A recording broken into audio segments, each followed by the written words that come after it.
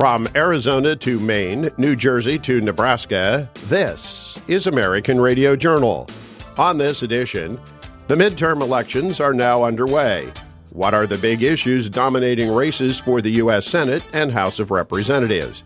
Keith Naughton of Silent Majority Strategies and The Hill has the answer.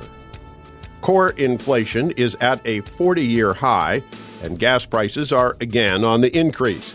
The impact on American families is real. Scott Parkinson from the Club for Growth has the real story.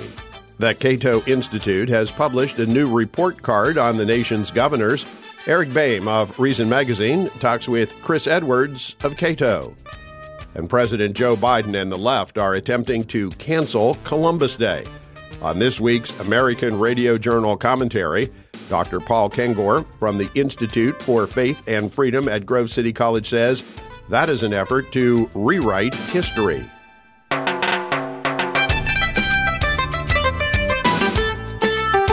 I'm Loman Henry, and welcome to American Radio Journal.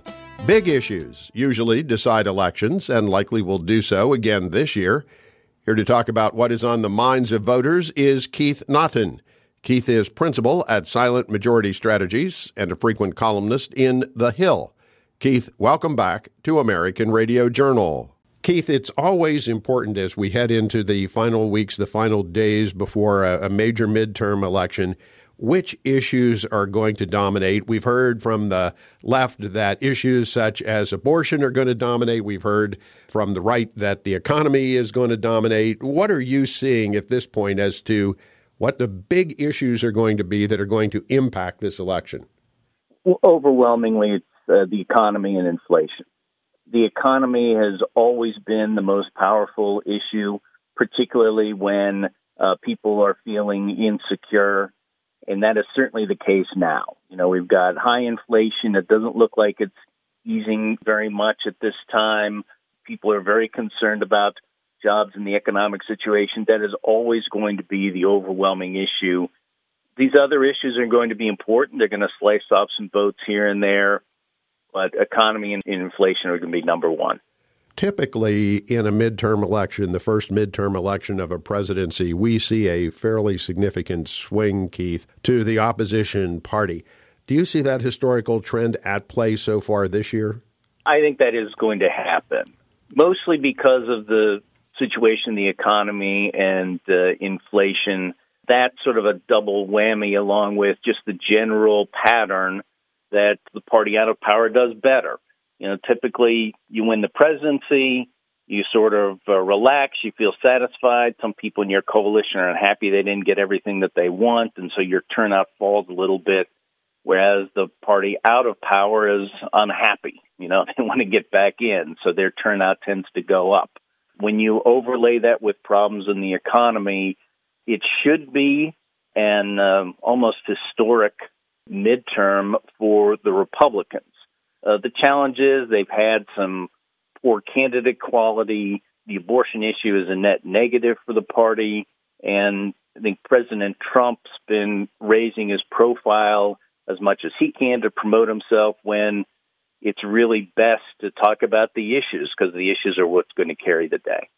President Trump, of course, always likes to keep the spotlight. But the real issue here, Keith, is it not President Biden and his popularity? Tell us a little bit about where he stands with the electorate.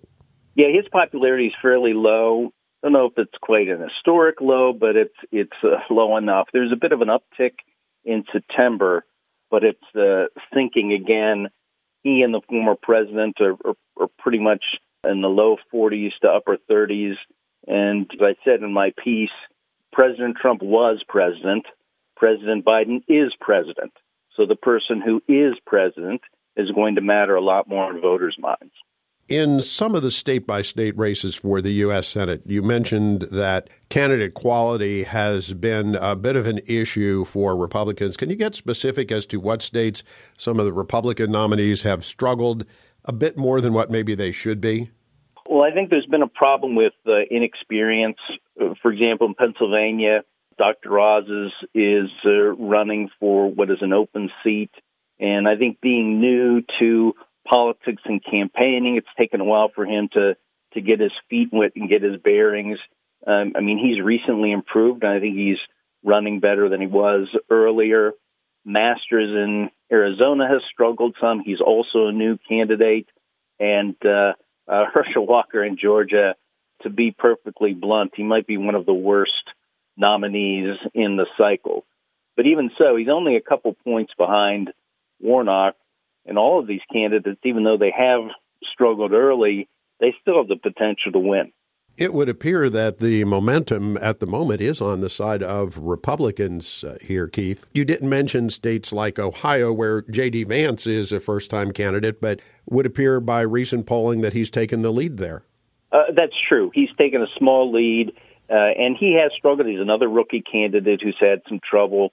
One of the things that should be concerning Republicans going forward, even if they do win majorities in both chambers, is how far they've lagged their governor's candidates. And so as a national party, you need to have a national agenda that people really like. In every competitive Senate state where there's a governor's election, the Republican Senate candidate is far behind the Republican governor's candidate, especially in Ohio, where DeWine is winning quite easily, where Vance is probably going to win, but he's struggling. We've talked a bit here about the economy, which appears to, at this point, has taken center stage as the dominant issue. But in some of the races, and particularly in Pennsylvania, where you referenced Dr. Oz earlier, it would appear the crime and public safety issue is also a big issue. Do you see that playing out in other races around the country? I think it is. I think there's really two issues that have generally benefited Republicans over time. One is the economy, and the other is issues of security, whether it's crime or whether it's national security. Republicans and conservative candidates have always been viewed as much safer alternatives, much stronger on that issue. And certainly the issue of crime in the country, it's not going down. It may be uneven about how strong it is in different areas, but it's certainly not benefiting the Democrats in Pennsylvania.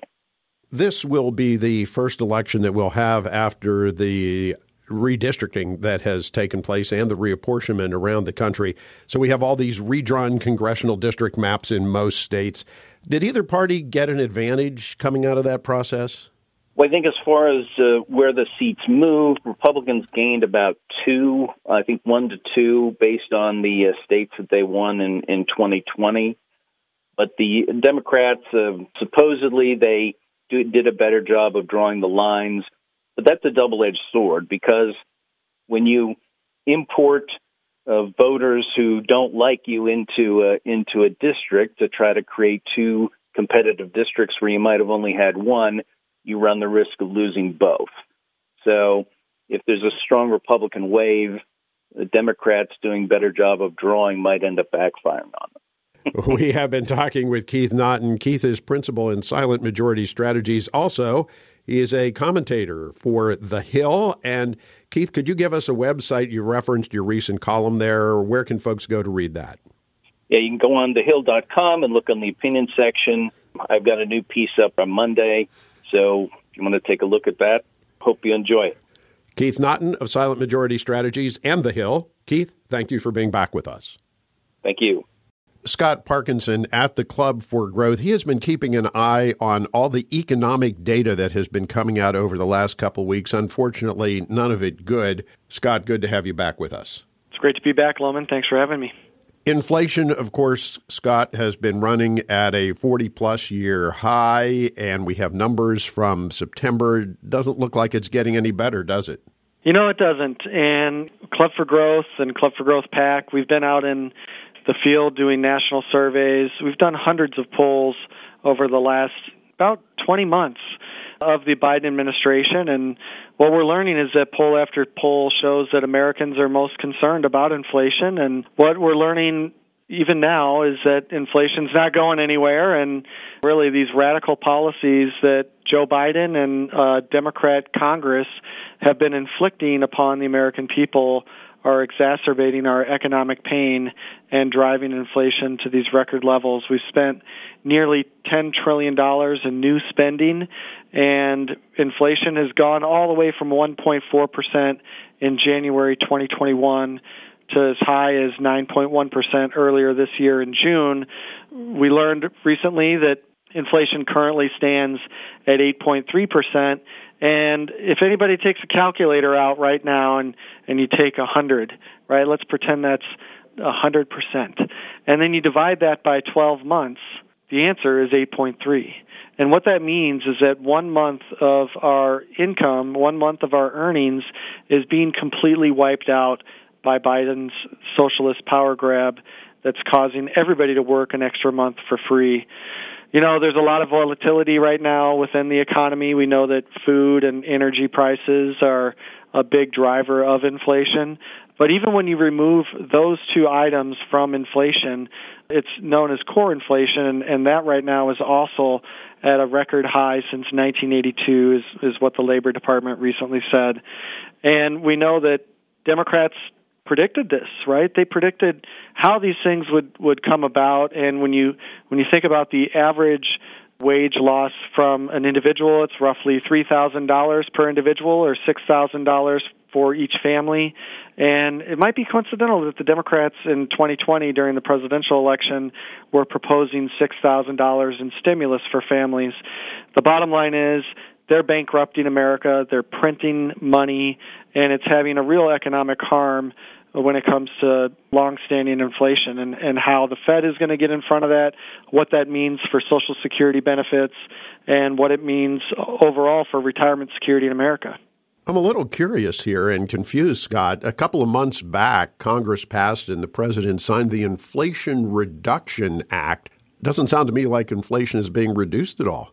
Well, you can put anything at the top of a bill, and you can call it what you want, but if it quacks like a duck and walks like a duck, then it's a duck. And what the Inflation Reduction Act was really the Green New Deal. It was loaded with all these socialist economic policies related to our energy sector, a lot of green energy, environmental issues that are restricting job creators' abilities to really do job formation, increase productivity, increase wages, increase investment, the type of risk-taking that's necessary to grow the economy. And I think that's something that Republicans can champion in a new Republican Congress to reverse this record inflation. We learned that the Social Security cost of living adjustment is 8.7% heading into 2023. But Social Security is on this path to insolvency already in 2034. And that COLA in 2020 was only 1.6%. So when Social Security runs out of money, that means that retirees aren't going to receive this $1,700 benefit increase, but instead there's an across-the-board cut to make sure that beneficiaries do receive some benefits, and that would be subject to about $5,000 in reduced benefits. And when you think about the people that really rely on that promise of the Social Security safety net, I think it's a real political consequence of what's happened over the last 3 years with all this outrageous levels of federal spending. When we've decreased our buying power, when we've decreased the power of the dollar, I think that the GOP Congress better come up with some Social Security reform ideas. We need to eliminate disincentives to working. Some ideas that are out there is you could eliminate payroll taxes on anybody that's already obtained retirement age and actually allow them to work longer and receive more of their own hard-earned money. You know what the Democrats want to do? Of course, they want to increase taxes. If we had to increase taxes to maintain Social Security solvency, we'd be taking it from 12.8% to 15.4% in just the Social Security payroll tax. That doesn't even take into consideration what's going on with Medicare's insolvency as well. Democrats don't care about that. We know that they want Medicare for all. They want to completely hijack health care in America to have a single-payer system that causes healthy people to totally subsidize the cost of sick people in America. We saw President Biden this past week, Scott, go to the ice cream shop and stand there licking his ice cream cone and saying, oh, no, the economy is strong. Everything is fine. Is he a bit detached from reality here? People at the kitchen table aren't really seeing that. We've got all sorts of indicators up and down the economy, from the stock market to the Federal Reserve to Congress to the executive branch, that show that everything that we've been doing in these big government policies is actually making our economic situation worse. So we need to get government out of the way. We need the private sector to thrive. The best way to do that is to reduce taxation on job creators and also to reduce the regulatory burden on job formation. When you have low regulation and low taxation, you get what we had with Donald Trump at the end of 2019, which was this economic boom pushing wages among the Asians, Hispanic, and African American communities to all-time highs. It was all-time highs among women.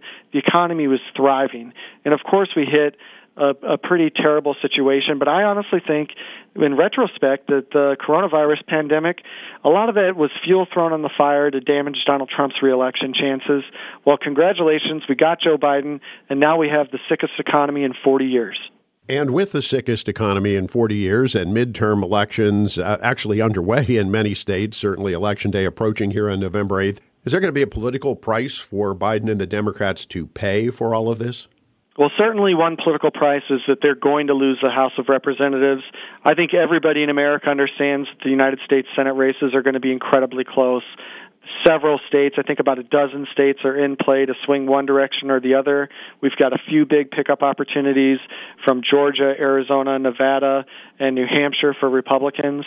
And we need everybody to get out there, motivate your friends and neighbor, talk about your own economic situations with your adult children, and make sure that they understand the consequences of this radical socialist government that Joe Biden, Nancy Pelosi, and Chuck Schumer are inflicting on all of the American people. Scott Parkinson at the Club for Growth joins us every week here on American Radio Journal. And Scott, tell us a bit about the Club for Growth. Club for Growth is a membership organization based out of Washington, D.C. You can actually join and become a member for free, learn more about our ideas on economic freedom, liberty, and opportunity. Check us out at clubforgrowth.org. Scott Parkinson at the Club for Growth. Scott, thank you for being here. Thank you. How is your state's governor doing? The Cato Institute has published a new report card on each of the nation's governors. Eric Boehm of Reason Magazine gets details from Cato's Chris Edwards. For America's governors, school is back in session, and the report cards are out. Hi, folks. I'm Eric Boehm with Reason Magazine. Thanks for joining us on this edition of American Radio Journal. My guest today is Chris Edwards. He is an economist at the Cato Institute, and he is the author of their new and annual report that ranks the 50 governors of the country. The Fiscal Policy Report Card on America's governors gives them all grades from A to F, and we're going to grade a few of them right here. Chris, thanks for taking some time with us today. Thanks a lot for having me, Eric. This year, there are 5 governors in Cato's report that have gotten a grade of A, and there are 8 of them who have received an F. Let's start with the A's, I guess. What sort of common features do they have, and then why have the Fs gotten the Fs? Well, really quickly, our top scorer this year was Kim Reynolds, governor of Iowa, followed by Chris Sununu of New Hampshire, Pete Ricketts, Nebraska, Brad Little, Idaho, Doug Ducey of Arizona. All these folks have kept the clamp on spending the last few years, and they've all spearheaded major income tax reforms in their state. So Kim Reynolds of Iowa, for example, she's held spending to just 2% annual growth over the last 5 years, and she signed into law a major reform that chopped the top income tax rate from 9% down to a 3.9% flat tax. So that is really impressive. By the way, a number of these governors, like Reynolds and Chris Sununu and others, are very supportive of deregulatory actions like on occupational licensing and school choice and other pro-market reforms. This Cato report, though, we just look at the taxes and spending, and these are the top 5 governors, in our view, for keeping a lid on taxes and spending. And then at the other end of the scale, you've got 8 governors who got the grade of F. Just as briefly as possible, what's the sort of common features there? I imagine it's more taxes and more spending. I think the 2 worst governors in the nation on taxes and spending really over the last decade have been the governor of Oregon, Kate Brown, and the governor of Washington State, Jay Inslee. Both states, the economies have done quite well because of they're on the Pacific and there's a lot of trading, and so the high-tech industry But the revenues have poured into state government in both Oregon and Washington. But these two governors have relentlessly pushed to add new taxes every year, payroll taxes and cigarette taxes and carbon taxes. And it's really remarkable. I mean, Jay Inslee, Washington State has no income tax, but Jay Inslee's pushed to pass his capital gains tax. And the spending has just exploded under these governors. So there's a big difference between the A governors in our report and these F governors. When we talk about governors and these sorts of decisions, taxes and spending policy, obviously that's something that is not just purely the governor that's deciding these things. These people are kind of figureheads in some way for the overall policies that the state is enacting. And of course, they're signing into law the policies that their state legislature is enacting, or they may be blocking them. But you've got sort of an interesting way here of kind of summarizing the overall environment in the states. And so I want to look at the fact that this has been, over the last few years, we've seen like a remarkable number of tax cuts that goes beyond just the governors that got the A's in your report card this year, but kind of throughout the mix. Like, who has maybe moved the most? Who has like gone in the right direction, gotten the biggest improvement in their grade score over the last couple of years? Well, I got to say, Doug Ducey in his first couple of years, there was a couple of tax hikes he approved, and he did less good on our report card. And this year, though, he's a very solid A, one of the best governors in the country. He warded off a major income tax hike in Arizona, then he went on the attack and put into law a major reduction and simplification, moving to a flat tax. So there has been a huge wave of income tax cutting the last just 2 years. It's the biggest wave of tax cutting in the states in over 4 decades. 21 states have cut their income tax rates in just the last 2 years. So that's really remarkable. I actually think it's really kind of profound because there's a lot of different ways states could have cut their taxes. They could have given a lot of one-time rebates like a lot of Democratic governors have done. But Republican governors, to their credit, have been focused pretty strongly on supply side reforms, meaning getting those top individual and corporate income tax rates down. So I think this is really good for long-term growth in the states. We're talking with Chris Edwards. He's an economist at the Cato Institute, talking about Cato's new report card, I should say, ranking all of the governors in the country, giving them grades of A through F. Chris, just about a minute left here before we got to let you go. But this stuff, it's fun to rank the governors. It's fun to see who gets the A's and who gets the F's and all of that. But this stuff really matters. These policy decisions matter for people. And it's not just that they matter for people who are currently living in these states, but the states that have good leadership attract more people and more businesses. There's no doubt that there's a rising awareness that interstate migration is very important to state economies. Americans are moving from higher tax states to lower tax states.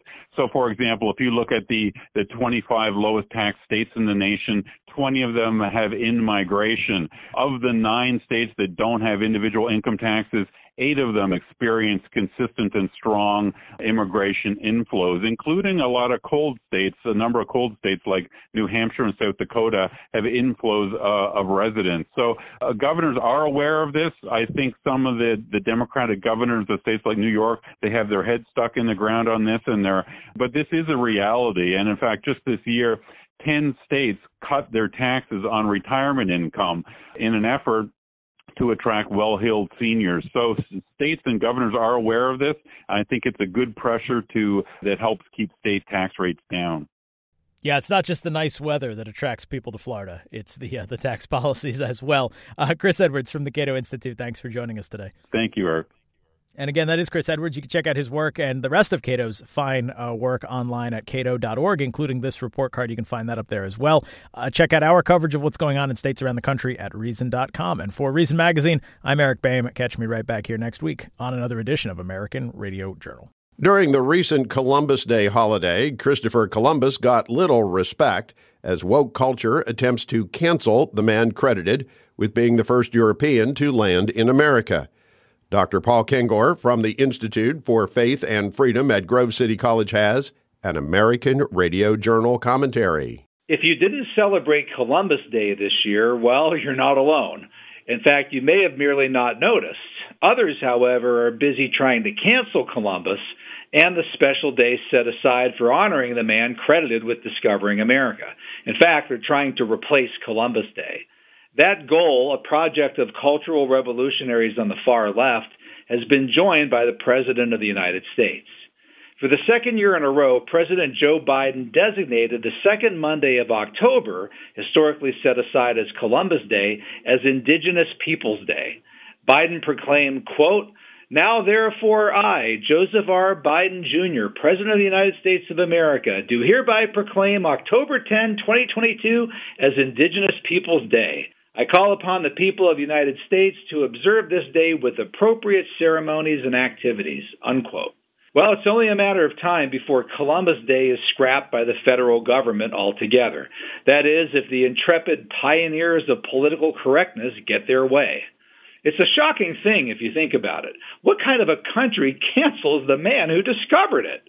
Obviously, Christopher Columbus was not perfect, but neither was every American founding father, every saint, Moses and David and Abraham, Peter and Paul and the apostles, Mary Magdalene, and every icon of the left, from Woodrow Wilson to Margaret Sanger to even men like, yes, Martin Luther King Jr., for whom we have a national holiday.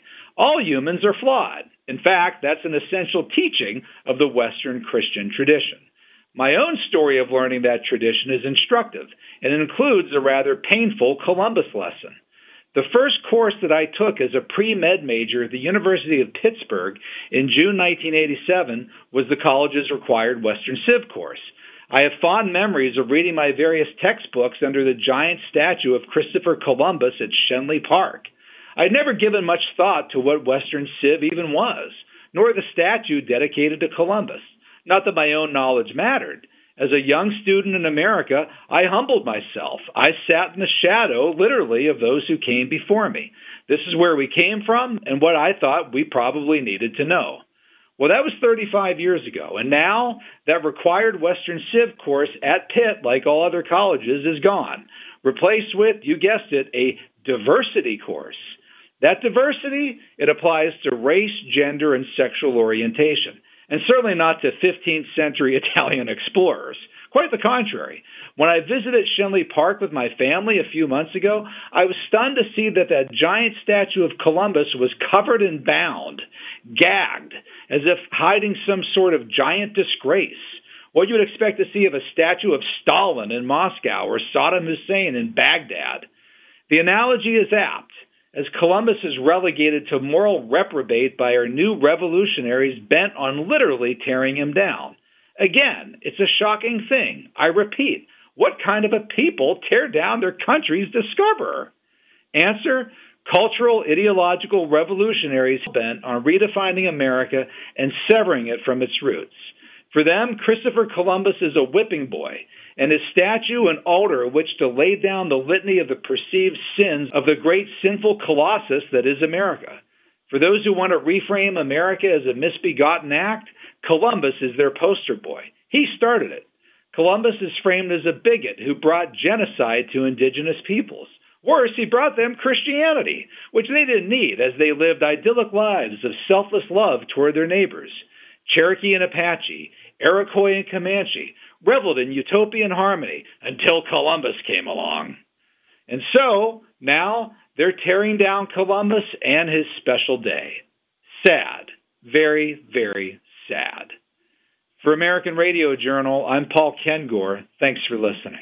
American Radio Journal is heard on public affairs-minded radio stations all across the country, including KMUD-FM in Redway, California, KTOK-AM in Oklahoma City, Oklahoma, along with WRRN-FM in Warren, Pennsylvania.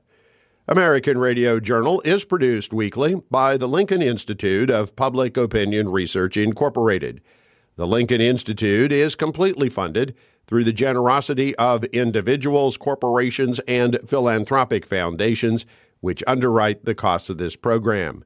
Comments and opinions expressed on this program are those of the guests and do not necessarily reflect the views of the Lincoln Institute or of this radio station.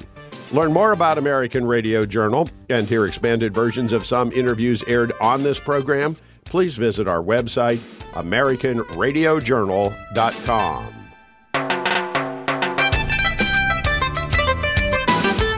I'm Loman Henry. Thank you for listening to American Radio Journal. American Radio Journal, lighting the brush fires of freedom.